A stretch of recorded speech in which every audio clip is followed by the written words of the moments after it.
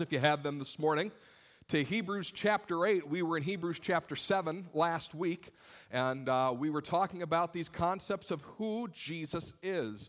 Anytime in the New Testament it says He is, we're studying that this summer. Anytime it says in the present, the living Jesus is, we're going to go ahead and study that. Pastor Otto was talking about Growth Track this morning. That's something that we want everybody who's either new to Victory Life or getting reacquainted with Victory Life to go through and be a part of. You spend time finding out about the church and who we are and what we believe. You also spend, if maybe you're a newer Christian, you spend some time talking about the tenets of the faith. One of the really neat parts about that 4-week class is if you're part of Growth Track, you do a spiritual gifts inventory. You find out what your spiritual gifts are and maybe rediscover what those are. And they're those gifts that help you build up the church and build up others in the faith. It's a powerful moment where you talk about how you can get involved and invested in this church with your spiritual gifts. But I feel like I have a spiritual gift that is not on the list. In fact, I took the spiritual gifts inventory a few months ago because I was filling in for Pastor Otto and Growth Track. And number one, I was depressed at how many gifts I lacked. I'm not gonna lie. I was like, this is terrible. I should have more of these, but I didn't. But I feel like there's one that should be on there that's a spiritual gift that is actually a gift exhibited by Jesus, and the Lord has been gracious enough to give it to me, and it's the spiritual gift of come on. That is C''MON, come on. And the idea of this spiritual gift is you are able to take people who are being spectators and get them to become participants. Now, any of you who were in young adult ministry with me in FM, you know that I have this gift because I got you to do things that you said you would never do. And I got you to participate in activities that you said you would never participate in. It's a gift, and I'm glad of it. I think Jesus had this gift. In fact, I was at my wedding, my anniversary just passed a few weeks ago, and Gina and I love watching our wedding video. And we watch it with pride because we see people who have danced at no other weddings in the history of the Victory Life Church who danced at our wedding. Why? Because we have the gift of come on. We take spectators and make them participators. I think this is a spiritual gift, and after today, I will be talking to Pastor Otto about how to get these on the spiritual gifts inventory moving forward, because I believe it's something that the Lord exhibited, and I think that Jesus had the gift of come on. I think that he was able to take people who were on the sidelines, sitting at the table, and get them out on the dance floor, get them out onto the field, give them opportunities to make their faith real and participate in it. We're going to be talking about Jesus today being the mediator of a new covenant, and I believe Jesus is a mediator of a new and better covenant because he is able uniquely to take people who are spectators in the life of faith and say, come on, and allow them to become full participants in what God is doing in the world. Are you in Hebrews chapter 8? We're going to read verse 6, and then we're going to dive down into verse 9, 10, and following in a little bit, but just verse 6 for now. I'm going to be reading out of the English Standard Version this morning. It says this, "But Jesus has now obtained a more excellent ministry, and to that degree, he is the mediator of a better covenant, which has been enacted through better promises." Now that is a loaded verse. And I want to focus today on better, and excellent, these three words that are there. And this is what we're going to do over the course of the next few minutes. First, I just want to give you three astounding thoughts, and they come from excellent, better. Three astounding thoughts that I want us to just think about as we read this scripture. Secondly, I want to ask one question. We're going to look at three thoughts, and I want to ask one question, because the one question is going to be incredibly important for what we're going to do today. And then finally, I want to talk about these four promises, the better promises of this new covenant. So we're going to talk about three thoughts, one question, and four promises. But let's start with the three astounding thoughts that come right here in verse 6. First, it's that Jesus has now obtained a more excellent ministry.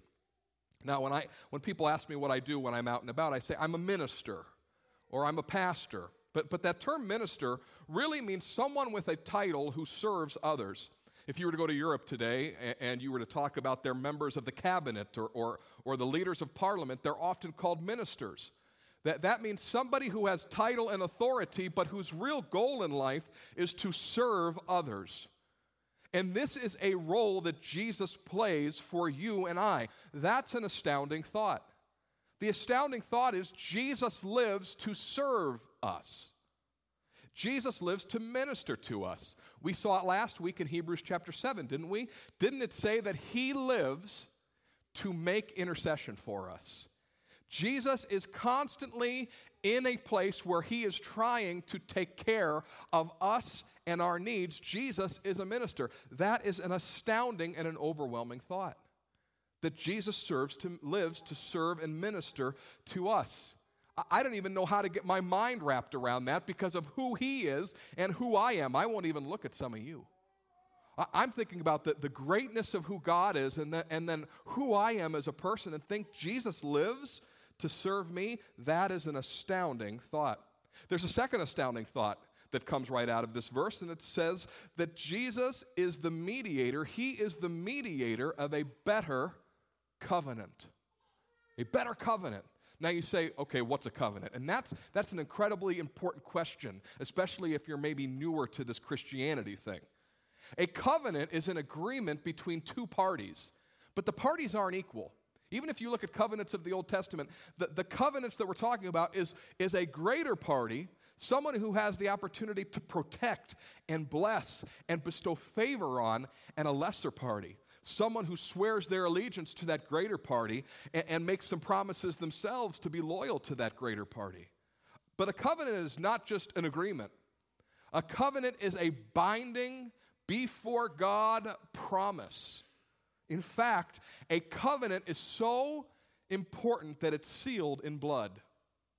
There's not just a contract written up, but blood is spilt. In fact, in the Old Testament, it talked about cutting a covenant, because literally you would slice an animal down the center, and then you'd spread them to the sides, and you'd walk between them. Why blood? Why does blood make something so important? Well, because blood is the most precious substance on earth.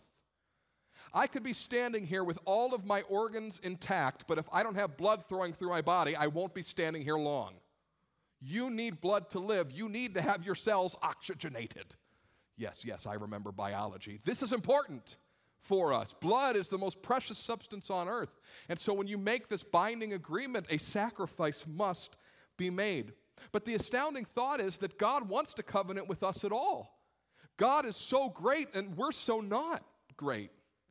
Imagine for a moment if there was announced tomorrow that America had made a treaty with an abandoned island in the Pacific. And that abandoned island and the treaty was not with people because it's abandoned, it was just with the lizards. And the United States was going to offer favor and protection and public works for the lizards. We would look at that and go, that is ridiculous. Why would we sign an agreement with the lizards on the abandoned desert island? There is no benefit to us from that. That is the astounding nature of God wanting to covenant with you and I. What can we offer the one who spun out the universe? What can we give to, and I'm not calling you a lizard today. Every analogy breaks down somewhere. But the idea is that God is so great. And whatever we could offer him in terms of a covenant is so small and insignificant compared to who he is and what he can do and what he is doing in the world. God is making great promises to us. And that's the third astounding thought from this passage, that one covenant wasn't good enough. The treaty between America and the desert island wasn't quite there, so God in his mercy sends his son when the first covenant is broken to make a better one than the first, and one that has better promises. Imagine that for a minute. That God has decided to bless a people and give to a people and show favor and protection to a people, and then he says, you know what, let's just do better than the last time. Let's just do better than the last time. That is what Jesus has done by coming to mediate a new covenant for us. And that's why it says better promises than the old covenant. So here's the question I want to ask in light of these three astounding thoughts. What was wrong with the old covenant? What was the problem? Well, let's identify that old covenant. Go down to verse 9, right there in Hebrews chapter 8. Let's identify that first covenant, make sure we're all on the same page so we can answer that question. He says, it's not like the covenant, verse 9 of chapter 8, it's not like the covenant that I made with their ancestors on the day when I took them by the hand to lead them out of Egypt. Okay, so this is the covenant that we're talking about. We're talking about the Mosaic covenant, the covenant made with the people that were rescued from slavery in Egypt. Everybody's seen the Prince of Egypt. Everybody's seen the Ten Commandments. You get what I'm talking about. These were the Hebrew slaves, the Israelite slaves who were in Egypt. God delivers them from the hand of Pharaoh and brings them into the promised land.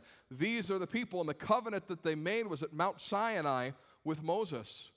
So the covenant that was the old covenant, that was the covenant that needed better promises made, was a covenant where God rescued people.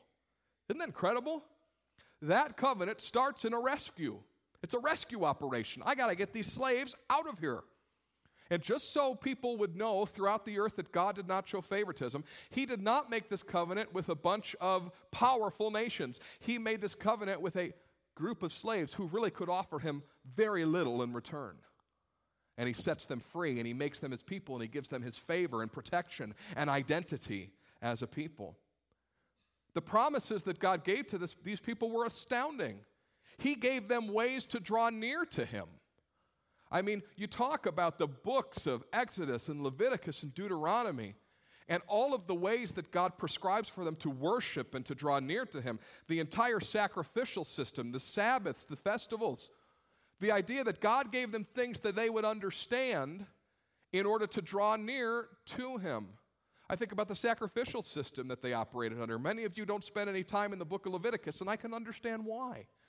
But there's power in those books because that sacrificial system and the different offerings are all about this relationship that God has with man now. And every time you make an offering, it's to say, God, I know that I'm on a desert island looking like a lizard. But you are a great and a merciful God. Thank you for allowing me to be in fellowship with you. That's the burnt offering.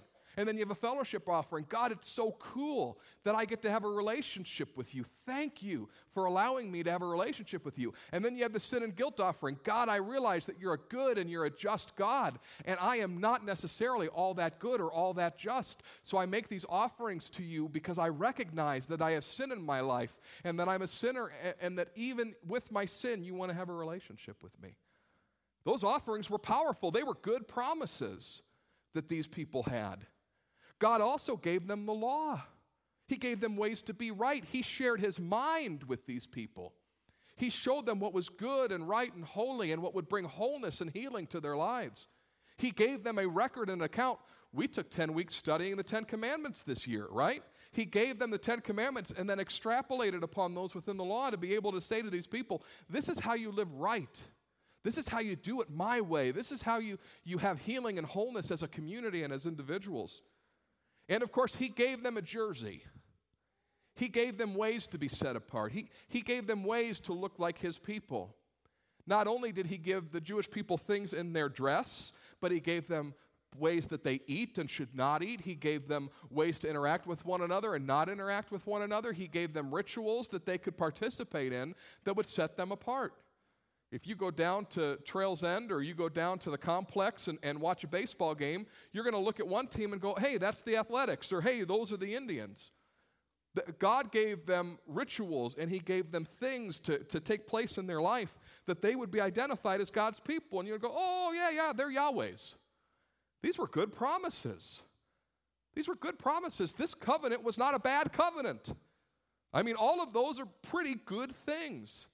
I mean, if you and I went on The Price is Right tomorrow and somehow we make our way onto the stage and we find out that we're playing Plinko for a new car, we would not be upset with that. And if we get the new car, we'd be pretty excited. We wouldn't get to the Showcase Showdown and look at our showcase portion of the show and go, oh, that stupid car, look at this. We would be very excited about the car. But then we would look at the Showcase Showdown and go, oh, I like that boat, and yes, I would like to go to Antigua. You know, we're not going to despise the old covenant. It's just that there's a whole lot more in the Showcase Showdown. There's a lot more going on a little bit later. This covenant wasn't bad. It just didn't get it done. And it's not that God had failed. We find out in 9b that people had failed. Look down at 9b. But for they did not continue in my covenant. Verse 9b, they did not continue in my covenant. That's what went wrong. That was the problem. It wasn't that God opted out of the covenant. People did.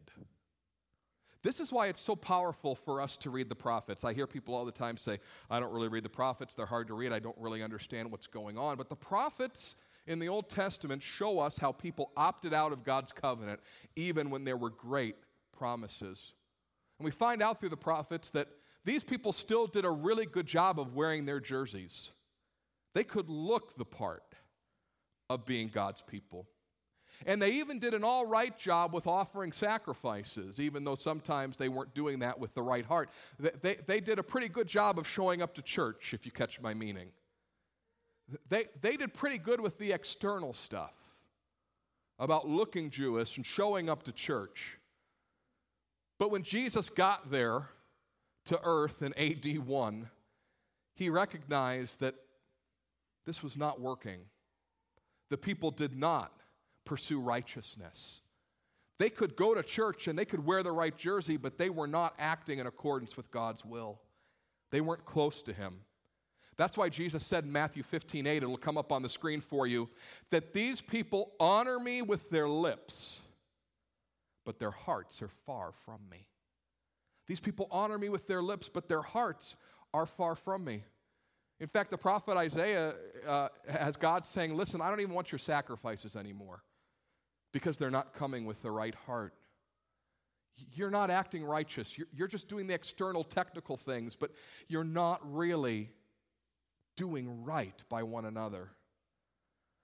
Probably the best way to describe this comes from Zechariah chapter 7, verse 12, as to what was the problem with the old covenant. This is what Zechariah says. The people are asking, do we go and do we offer these sacrifices and do we do this fasting and do we continue to do all the church things that make us look like God's people? And God says, what's the point? Zechariah 7:12, they made their hearts diamond hard, lest they should hear the law and the words of the Lord of hosts had sent by his Spirit. Their hearts were hard towards God. They didn't pursue righteousness. What was the problem with the old covenant? Was it the promises that God made towards the people? No. It was that to work in partnership with God requires righteousness. And the people could not attain it on their own. In fact, when God would speak his law into their hearts, they'd say, I'm not interested in hearing from you. I'd like to continue to do what I'm doing, and I don't need that. I will go to church, and I will look the part, but you cannot have my heart. These people were on the fast track to hell because they did not have a system by which they were drawing near to God. The law was actually pushing them further away from God due to the hardness of their hearts. So what does God do? God becomes the bigger person, and through his son Jesus makes a huge sacrifice to mediate a better covenant. There's lots of people out on vacation today, lots of people who are traveling, and they call me, Pastor Matt, I'm going, I won't be in church, and that's great, and I've already gone on vacation for the summer. But imagine for a moment if I had talked to my neighbor across the street, my buddy, and I said, hey, listen, I'm going out of town this summer, you're going out of town this summer. I will be happy to mow your lawn while you're out of town. When I'm out of town, would you grab my mail? You know, not quite an equal thing, right? Me mowing his lawn compared to him grabbing my mail. And so I mow his lawn when he's out of town, and when I come back from, and he's happy when he comes back from vacation, but when I come back from vacation, my mailbox is stuffed with mail. I would feel pretty upset about that. I'd be like, dude, I mowed his lawn. All I needed him to do was get my mail. But this is how awesome God is. God then goes and makes this arrangement with his neighbor after the fact. He says, you know what, I know last time this whole agreement didn't really work out, so let's make sure it works out next time. What I'd really like to do is when I'm on vacation, you go ahead and get my mail. When you're on vacation, I'm going to mow your lawn and paint your house. I mean, who would not be cool with that? This is what God does in response to the broken covenant. He already gives you a great promise. He already wants to take care of people. And people go, no, I'm just going to opt out. I'm not going to fulfill my obligations. God says, all right, well, let's up the ante. I'm really going to take care of everything this time. And all you got to do is pick up the mail. See, what was wrong with the old covenant? That was our question. There was nothing wrong on God's end. But there was something wrong on humanity's end. Thus, we needed a covenant with better promises. And these are the better promises that God promises us. And it starts in verse 10. Look down at verse 10. Here's the 4 better promises that God has made through Jesus in this new covenant. After those days, says the Lord, I will put my laws in their minds, and I will write them on their hearts. And I will be their God, and they shall be my people. And they shall not teach one another or say to each other, know the Lord, for they shall all know me, from the least of them to the greatest. And catch how it all works. Verse 12, for I will be merciful toward their iniquities, and I will remember their sins no more. I'll be merciful toward their iniquities and remember their sins no more. There's 4 promises made in this new covenant, and they are huge. And the first is this, that God is going to put his laws in our minds and write them on our hearts. The law is now personal and it's internalized. It's not just what's written on a page. It's not just what somebody can tell me when I go to church. God is desiring to speak to you and to me on a regular basis in here. And he does so by means of his Holy Spirit.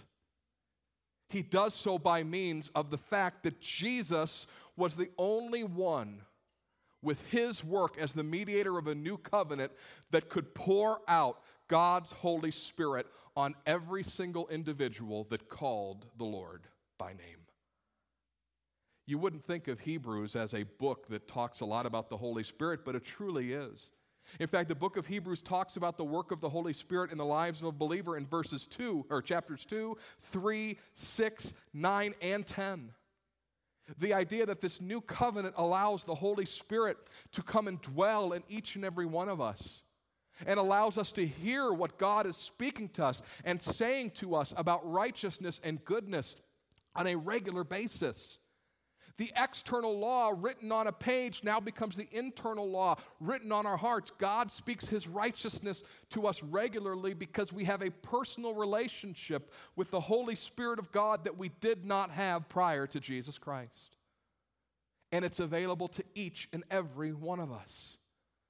That's part of what is a better promise. The Holy Spirit doesn't just come upon people for a time and for a season. The Holy Spirit indwells people to live there forever and bring us into the righteousness that God has designed for us. That's why when Peter preaches the first Christian sermon of all time in Acts chapter 2, he says, repent and be baptized and be filled with the Holy Spirit. Because the law is going to go from what's on a page and what a priest can teach you to something that takes place in your heart and your mind where God speaks to you as an individual.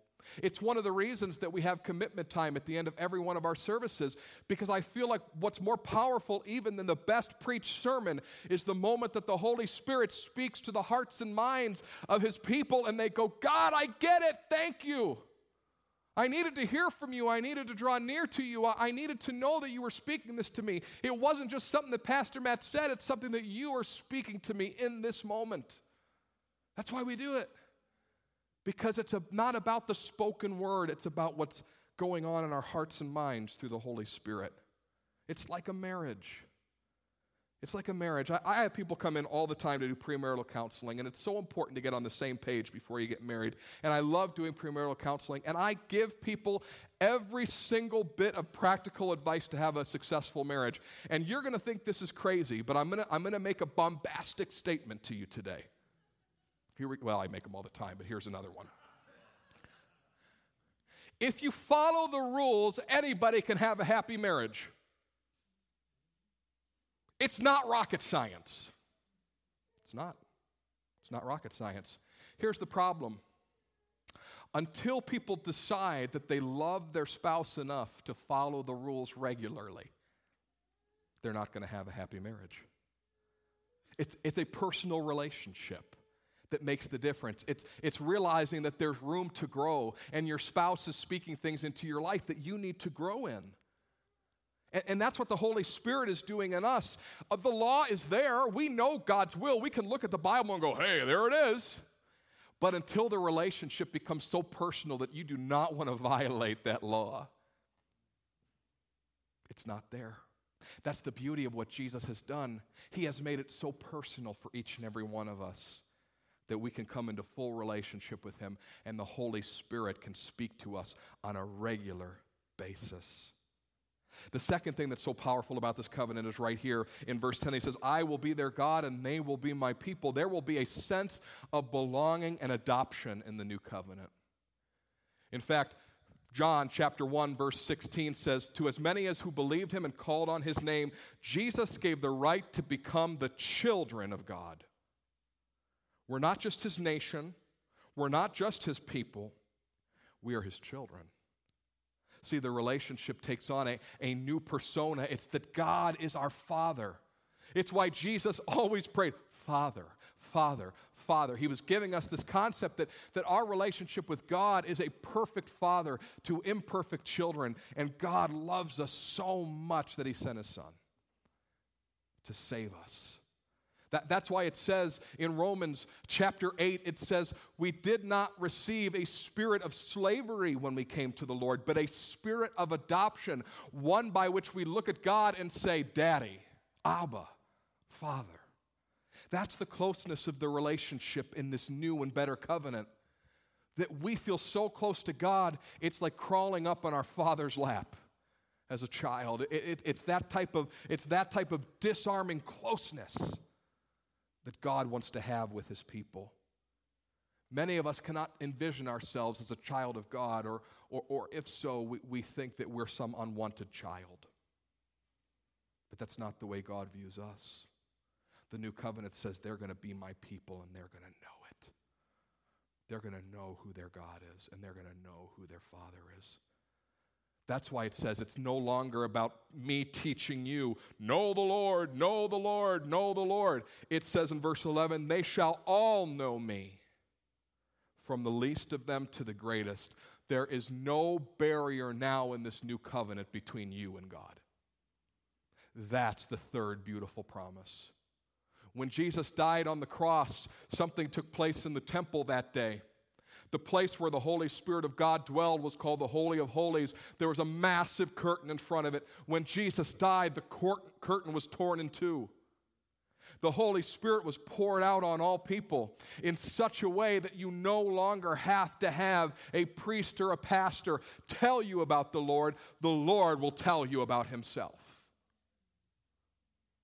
This is powerful what we do today. There is plenty of evidence in the Scriptures that people should preach and teach the Word of God. But once again, there is no barrier between you and God. There is no reason that your relationship with the Lord cannot be as good or exceed a pastor or an elder's or a priest's.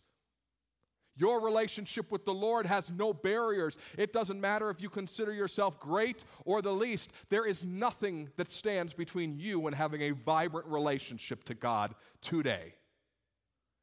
In fact, the Bible tells us in 3 different places that God opposes the proud but gives grace to the humble. So if you feel like you're not all that spiritual and you can't come close to God, you're in a great place to get to know Him better. A great place to get to know Him better. There is no barrier between you and God. Well, I'm not educated like you, Pastor Matt. Do you know that education can be a stumbling block to one's relationship with the Lord?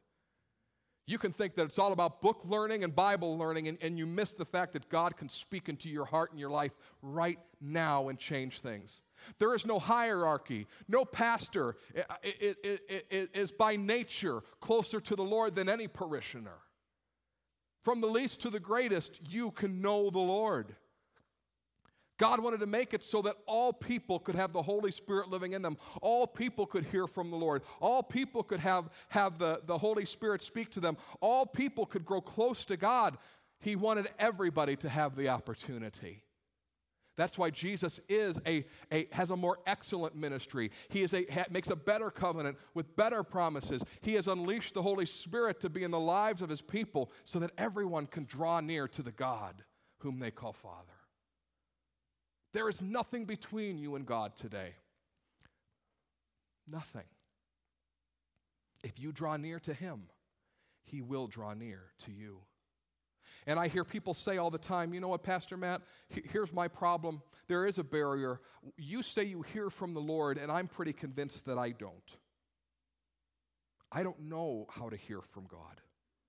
And so you do have a closer relationship with him than I do. Let me dispel that myth immediately, because the promise number 3 works with promise number 1. God is writing his law and his righteousness on our hearts, but he's also making sure that we can know him intimately and deeply. You oftentimes, when you go and pray and say, Lord, speak to me, you might do so wanting a specific direction or a specific thing for God to do in your life. For God, I need you to do this. Speak to me.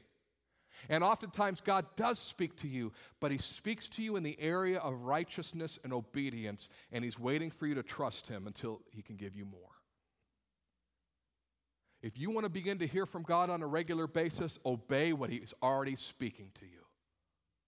Pursue righteousness in a way that the people in the old covenant did not. Listen to his voice saying, do this, don't do this, begin to follow me in what I'm saying, and you will see that I am faithful. You will see that I am good. You will see that I will draw near to you, but you must listen to the voice when he speaks to you in the area of righteousness. That's the barrier right there. Obey him in what he is speaking to you, and watch yourself grow closer to the Lord. Watch yourself grow closer to the Lord. And the best promise of all is saved for last. Verse 12. For I will be merciful toward their iniquities, and I will remember their sins no more. The first covenant started with a rescue. People who were slaves in Egypt, unable to be free, grow close to God, have their own land. The second covenant also begins with a rescue of people who were slaves to sin, unable to draw near to God, who actually had put so much distance between themselves and God due to sin that the chasm could not be overcome. And so the Son of God, Jesus Christ, came to this earth to create a new covenant in his blood, to be the sacrifice for sin that we could not make ourselves. A once and for all sacrifice by which, when we are covered, when we are immersed in the waters of baptism and brought up to new life, symbolically we are made clean. And God remembers our sins and our iniquities no more. So that when you feel like I want to draw near to God, but my sin is keeping me from that, Jesus says there is now no condemnation for those who are in me. You're not condemned anymore. You're not guilty anymore. You're not sinful anymore. There is nothing between you and God. My blood has covered it in this new covenant. Next time you're feeling really cruddy about yourself and you have no right to have a relationship with God, Jesus in heaven is interceding for you, saying you have every right because of what I did on the cross. Every right to draw near to God. God has determined in this new covenant that if you come by way of the cross, I will remember your sins and iniquities no more. They are forgiven. So many people come into the church on a regular basis and they sit on the sidelines of church because they never feel like they're going to be righteous enough to ever do anything for God or participate in the Lord like other people do. But in this new covenant with better promises, God shows mercy towards you. He does not judge you for your sin. He allows the work of his Son to cover you, and he remembers your sins no more. God has a plan for you to draw near to him. He is the mediator of a better covenant. So what do you do with all of these great promises today? You draw near to God. You hear His voice and you allow it to move you. You sing the gospel message so that your heart does not get hardened. Like the people of the old covenant, you remember that Jesus has rescued you and given you every right to draw near to God your Father. That no one should be sitting on the sidelines of faith. That Jesus, by His work, has looked at you right now in your seat, wherever you are in your life of faith, and He's saying, come on, come on, come on. Get on the field, get on the dance floor, join the party, let's do this thing. There is no barrier between you and experiencing every promise that I have purchased for you by my blood. You can have a vibrant relationship with the one who created you. Get off the sidelines and get in to what God is doing. Church is no longer theater, it's participation. Prayer is not for others, it's for you. The Bible's not unattainable. God can help you grasp it. Spiritual gifts aren't for the spiritual people, they're for me. I'll never be righteous enough. Jesus says, no, you won't. I got you covered. But whatever you do, keep a soft heart. Keep a soft heart. Allow the Lord to speak to you again. And you can draw near to Him even today. He is the mediator of a better covenant with better promises. And He wants to minister to you today. Would you bow your heads and pray with me? If you in any way today feel like you have been operating on the sidelines of your life of faith, you say, Pastor Matt, I recognize that there is a relationship to the Lord that I'm to have that can be beautiful and it can be vibrant, and I've just sort of been participating in this church thing without drawing near to the Lord, and today my heart is stirred. I want to draw near to Him again. If you're in that boat today and you'd say, I want to draw near to the Lord, then I invite you to do so. I invite you to do so. Take time in this altar this morning. Take time in your seat this morning to say, Lord, where have I hardened my heart towards you? Where have I ignored the voice of your Spirit speaking to me? What is my next step in my journey with you? I feel lost. But Lord, I know that you have called my name, that I am your child, and that you have a vibrant relationship for me if I will draw near to you. If that's you today, I want you to take the next 5-10 minutes and you press into the Lord in prayer. These altars are open, and you do some work with the Lord today and say, God, speak to my heart, speak to my life. Where have I become hard? Where have I ignored? Where am I missing it? Because I want to be close to you. I want to be close to you. I want to be close to you.